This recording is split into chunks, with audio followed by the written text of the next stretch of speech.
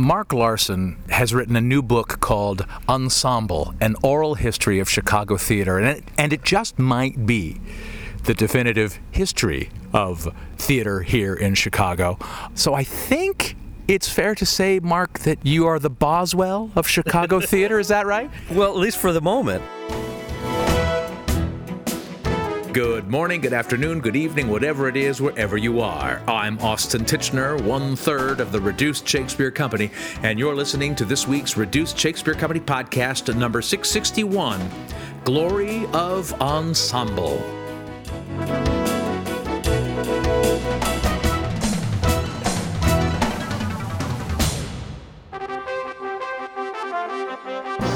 Mark Larson has written Ensemble, An Oral History of Chicago Theater, a massive and wonderful biography of the history of Chicago theater from the 1950s onwards, told by an incredible number of the people who actually made that Chicago theater history. People like Alan Arkin, recent Tony winner DeShields, Laurie Metcalf, Mary Zimmerman, Michael Shannon, Regina Taylor, Brian Dennehy, RSC alum David Razowsky, David Schwimmer, and literally hundreds more. I sat down with Mark recently outside on a beautiful Chicago summer day to talk about not only the process of writing Ensemble and gathering so many still living voices, but the next steps in preserving his research and sharing the many voices that wouldn't fit in the already massive book. What struck me so strongly about the book is that there's very little of you. I expected more of you making an argument or you framing the conversations in a way that used these amazing interviews that you've conducted over 4 years in a way to prove a point. And what you do instead is just let the people who made Chicago theater history talk. Was that conscious? That was very conscious, yeah. We wanted them to tell their own story, because the story to me is just so amazing and so powerful. And I wanted to get out of the way. To be honest, though, when I first started, I did sort of see it as, here's my journey through the Chicago theater community, into the nooks and crannies, all the little places, all the big places, backstage into the green room, and I was sort of a character in it, but not making a point, but just, a character in it. And piece by piece, we started eliminating those. Oh, interesting. And then it came to the point where you've got one in a chapter, it's like, bye. So. You put yourself into it, and you go, I'm the least interesting character here. I'm completely uninteresting. Right. And as my editor said, you've got a lot of voices in there already. You don't need yours. So. Well, and one of the other things that struck me about the book, it's fascinating because it's filled with names that obviously people will recognize, like Laurie Metcalf from Steppenwolf and John Mahoney and Alan Arkin and great names from Second City, Ed Asner going all the way back, Tracy Letts, the actor, now great playwright. It's filled with those names, but it's also filled with all the histories of these companies. For instance, I know Mark Grapey, but now that I've read your book, I know the story of his theater, which and that was wonderful. I saw him on the 4th of July. I said, "Hey, I now know the story of Famous Door because of your book."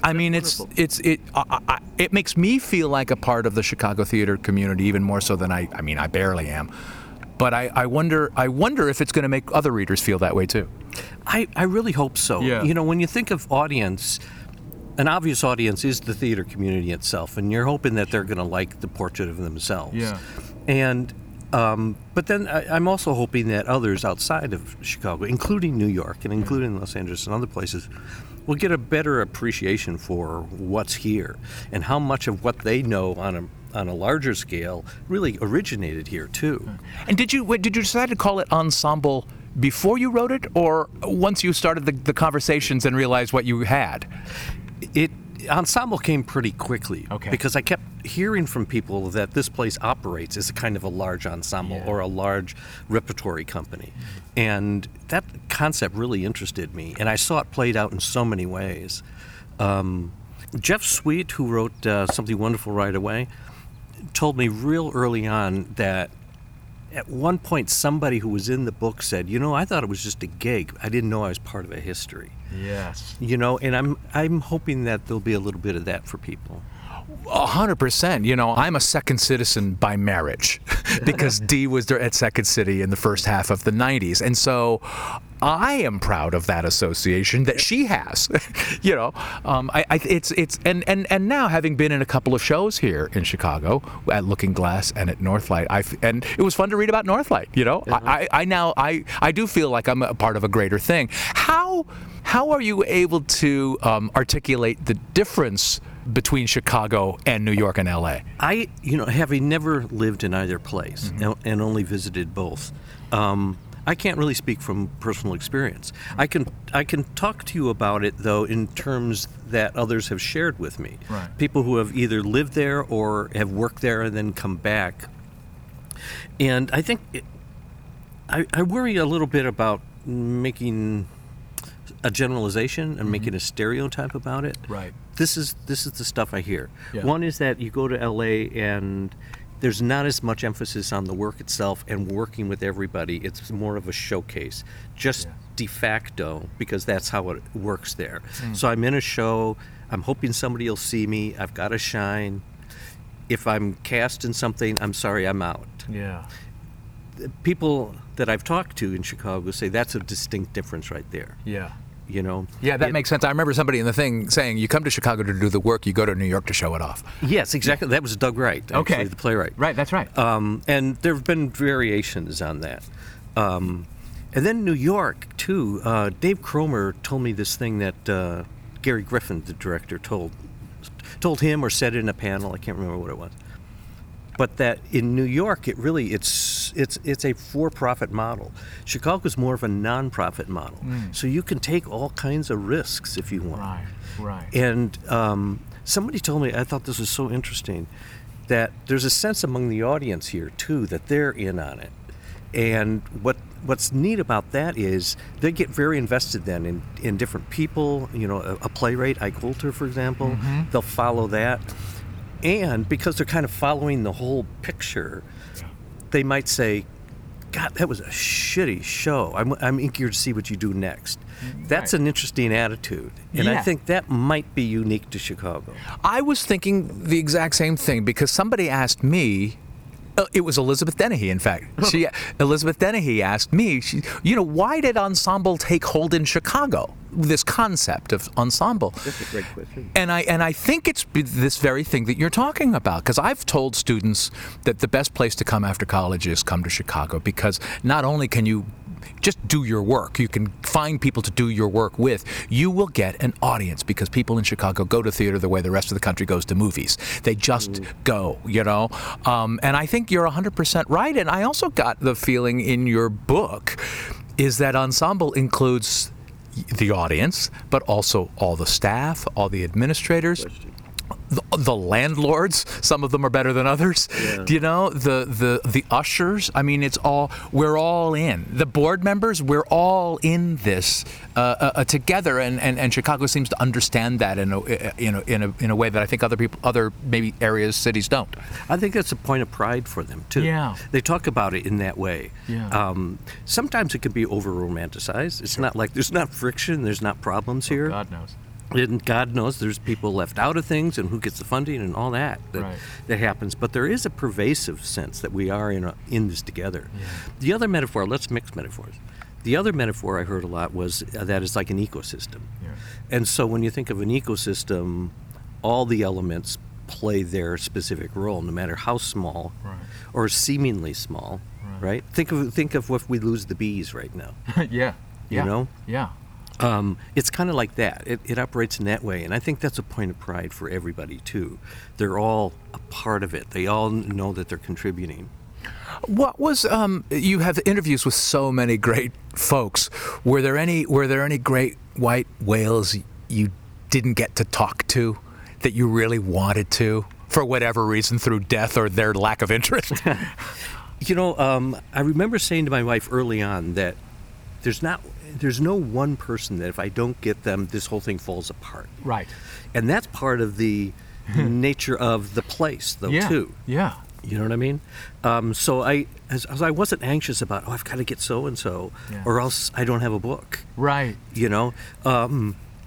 somebody could write a piece of nonfiction like this, and there might be a linchpin in this whole thing. And if you don't get that person, you don't have a story. Well, and what was interesting too is to discover not so much the voices of people that you didn't get to talk to. Like I don't think you talked to Elaine May. I was just going to say, if there is a white whale, it's Elaine May. Well, and there have been so many biographies written of Mike Nichols, where there's yet to be written the great biography, or any biography that I know of Elaine May. So she's a voice that I thought, we'll get to hear from her. Oh, we didn't. But you kept hearing, there's a couple of names that keep popping up throughout the book. I'm thinking particularly of Bernie Sahlins and Richard Christensen, two men who span generations of theaters and communities that grew up and thrived or didn't thrive, and yet they were supportive voices from generation to generation to generation. Joyce Sloan. Joyce Sloan, of course. Yes. It feels like they're Sheldon Patinkin. Yeah. These guys who were associated with all of them except Richard Christensen was a former critic for the Chicago Tribune. The other three names we mentioned, Patinkin, Sahlins, and Joyce Sloan, were involved with Second City for many, many, many, many years. And in fact, Patinkin and Sahlins go back to the Compass Players, I think. Yeah. But they were also great mentors to, like, the Steppenwolf crowd, other theaters around town. I mean, it was that kind of legacy. I don't know whether that's unique, but it feels really great. There's part of the legacy is that you help the new ones coming up. Yeah. And I see a whole lot of that happening. Derek Sanders, who was one of the co-founders of Congo Square, told me this is he ends the story with this. He says, that's why I loved Chicago. That's why I, loved working here. The story was Congo Square was going to do Joke Turner's Come and Gone. It was going to be this pivotal production. They were doing it in conjunction with Goodman Theater. Right. It's a big deal. Not long before they were supposed to open, they came to him and said, we're out of money. We can't finish this set. We can't do tech. I don't know what we're going to do. And so he said, well, I'll check with the board. The board said, make these cuts. And he said, I can't do this. This is Joe Turner's Come and Gone. I can't compromise on this. And he said, all of a sudden, out of nowhere, he got a call from Amy Morton. And she said, can you come down to Steppenwolf? I want to talk to you. So he rushed down there to talk to her. And she did not know anything about their financial straits. But she said, you know what, I was part of a theater company called Remains, and we had some savings left over, and we always thought we'd come back and get the company going again someday. But that's not going to happen. And so we're looking at theaters that sort of did what we were doing, or remind us. And so here's a check for $10,000. Oh. And he said it gave them that week that they needed. Out of the blue. Totally out of the blue. He said she had no idea what we were going through. Oh, my gosh. And I just think that's kind of indicative. And I've heard so many variations on that story. That's great.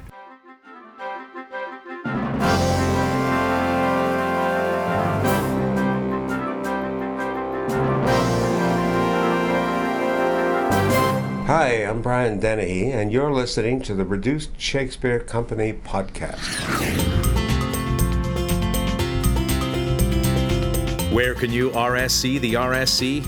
You can see Reduced Shakespeare in your own home by owning your very own copy of Pop-Up Shakespeare, written by me and Reed Martin and illustrated by the marvelous Jenny Maisels. It's on sale worldwide, and you can find links to both Amazon and independent bookstores in the US and the UK on our website.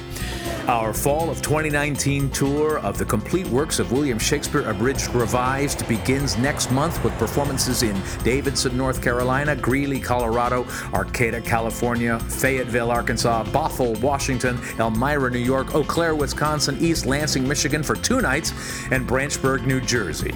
We'll also perform the Ultimate Christmas Show Abridged on December 14th in Pontiac, Michigan, and on 3 nights from December 20th to the 22nd in Phoenix, Arizona. And we will perform our 11th stage show, Hamlet's Big Adventure, a prequel, in Rohnert Park, California on October 18th to the 20th. And then we'll perform it in Israel in November with performances at Jerusalem, Haifa, and 2 performances in Tel Aviv. As always, the very best way to stay up to date about all of our worldwide performance dates is to sign up for the Reduced Reader, our email newsletter. Go to reducedshakespeare.com and click on the link to subscribe and check out our touring page for specific box office, venue, and ticket information. Now back to my conversation with Mark Larson, whose phenomenal new book, Ensemble, An Oral History of Chicago Theater, comes out today, August 12th, 2019. I love the book so much, and you were nice enough to give me a PDF, and so the copy on my iPad is just highlighted and underlined and lots of comments made. But now I see you brought a copy here, and it is a doorstop. It's a massive collection of great artists telling great stories. It strikes me too that one of the great legacies, maybe, of the book itself is all the rough transcripts you must have, the audio files of the conversations you've had. It just seems like a treasure trove for future historians who want to dive down into the history of the Congo Square, for instance, or Steppenwolf or Remains or whatever it is. The archives, both the paper archives and the audio archives, are going to end up in an institution somewhere. We're already talking about that, and there's interest in it. Oh, yeah, good. So, I'm excited about that, too. Well, it's going to be an invaluable research tool for future historians, because even as big as the book is, most of it's not in there. I was going to say, you interviewed me and Dee, and I think we're the only ones who didn't make the cut. Well, that's not true. In fact, I really lose sleep over the people who aren't there, and the stories that they have. Well, and your acknowledgments at the end go on for days. So you're part of a long list there, but. You and I and Dee are talking again because I have a website that's now up, ensemblechicago.com, where a lot of this material is going to be. Some of the stuff that didn't get into the book that I really think is useful. But also, I've been meeting a lot of people since I've finished this. I mean, it really went.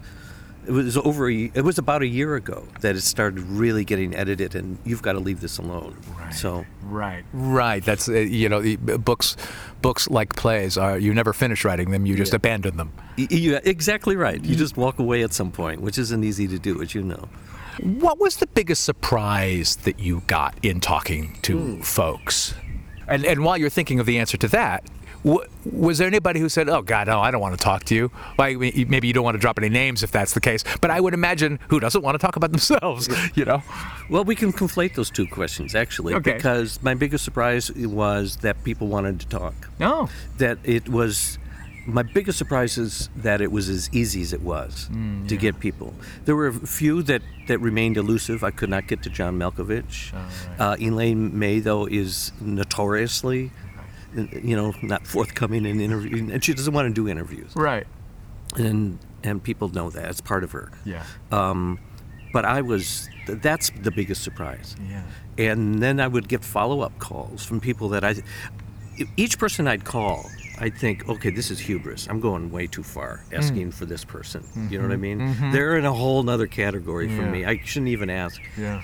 And then, sure, let's talk. When can you do it? And then you'd get follow-up calls or an email that says, what I wish I'd mentioned. There was that kind of thing. Yeah. That's my surprise. Well, it's so great to hear you say that, because that's been the lovely surprise about my podcast, is all the people who have said, yeah, I'll talk to you. Why not? Sure, why not? Did you ever get over that surprise? I mean, does it still surprise you? It still does surprise me a little bit. Yeah. It's a lovely. People are so nice. Yeah. That's a really weird and new thing to say, given the times we're living in. Yeah, but they are. They're really nice, and maybe that's a Chicago thing. I don't know.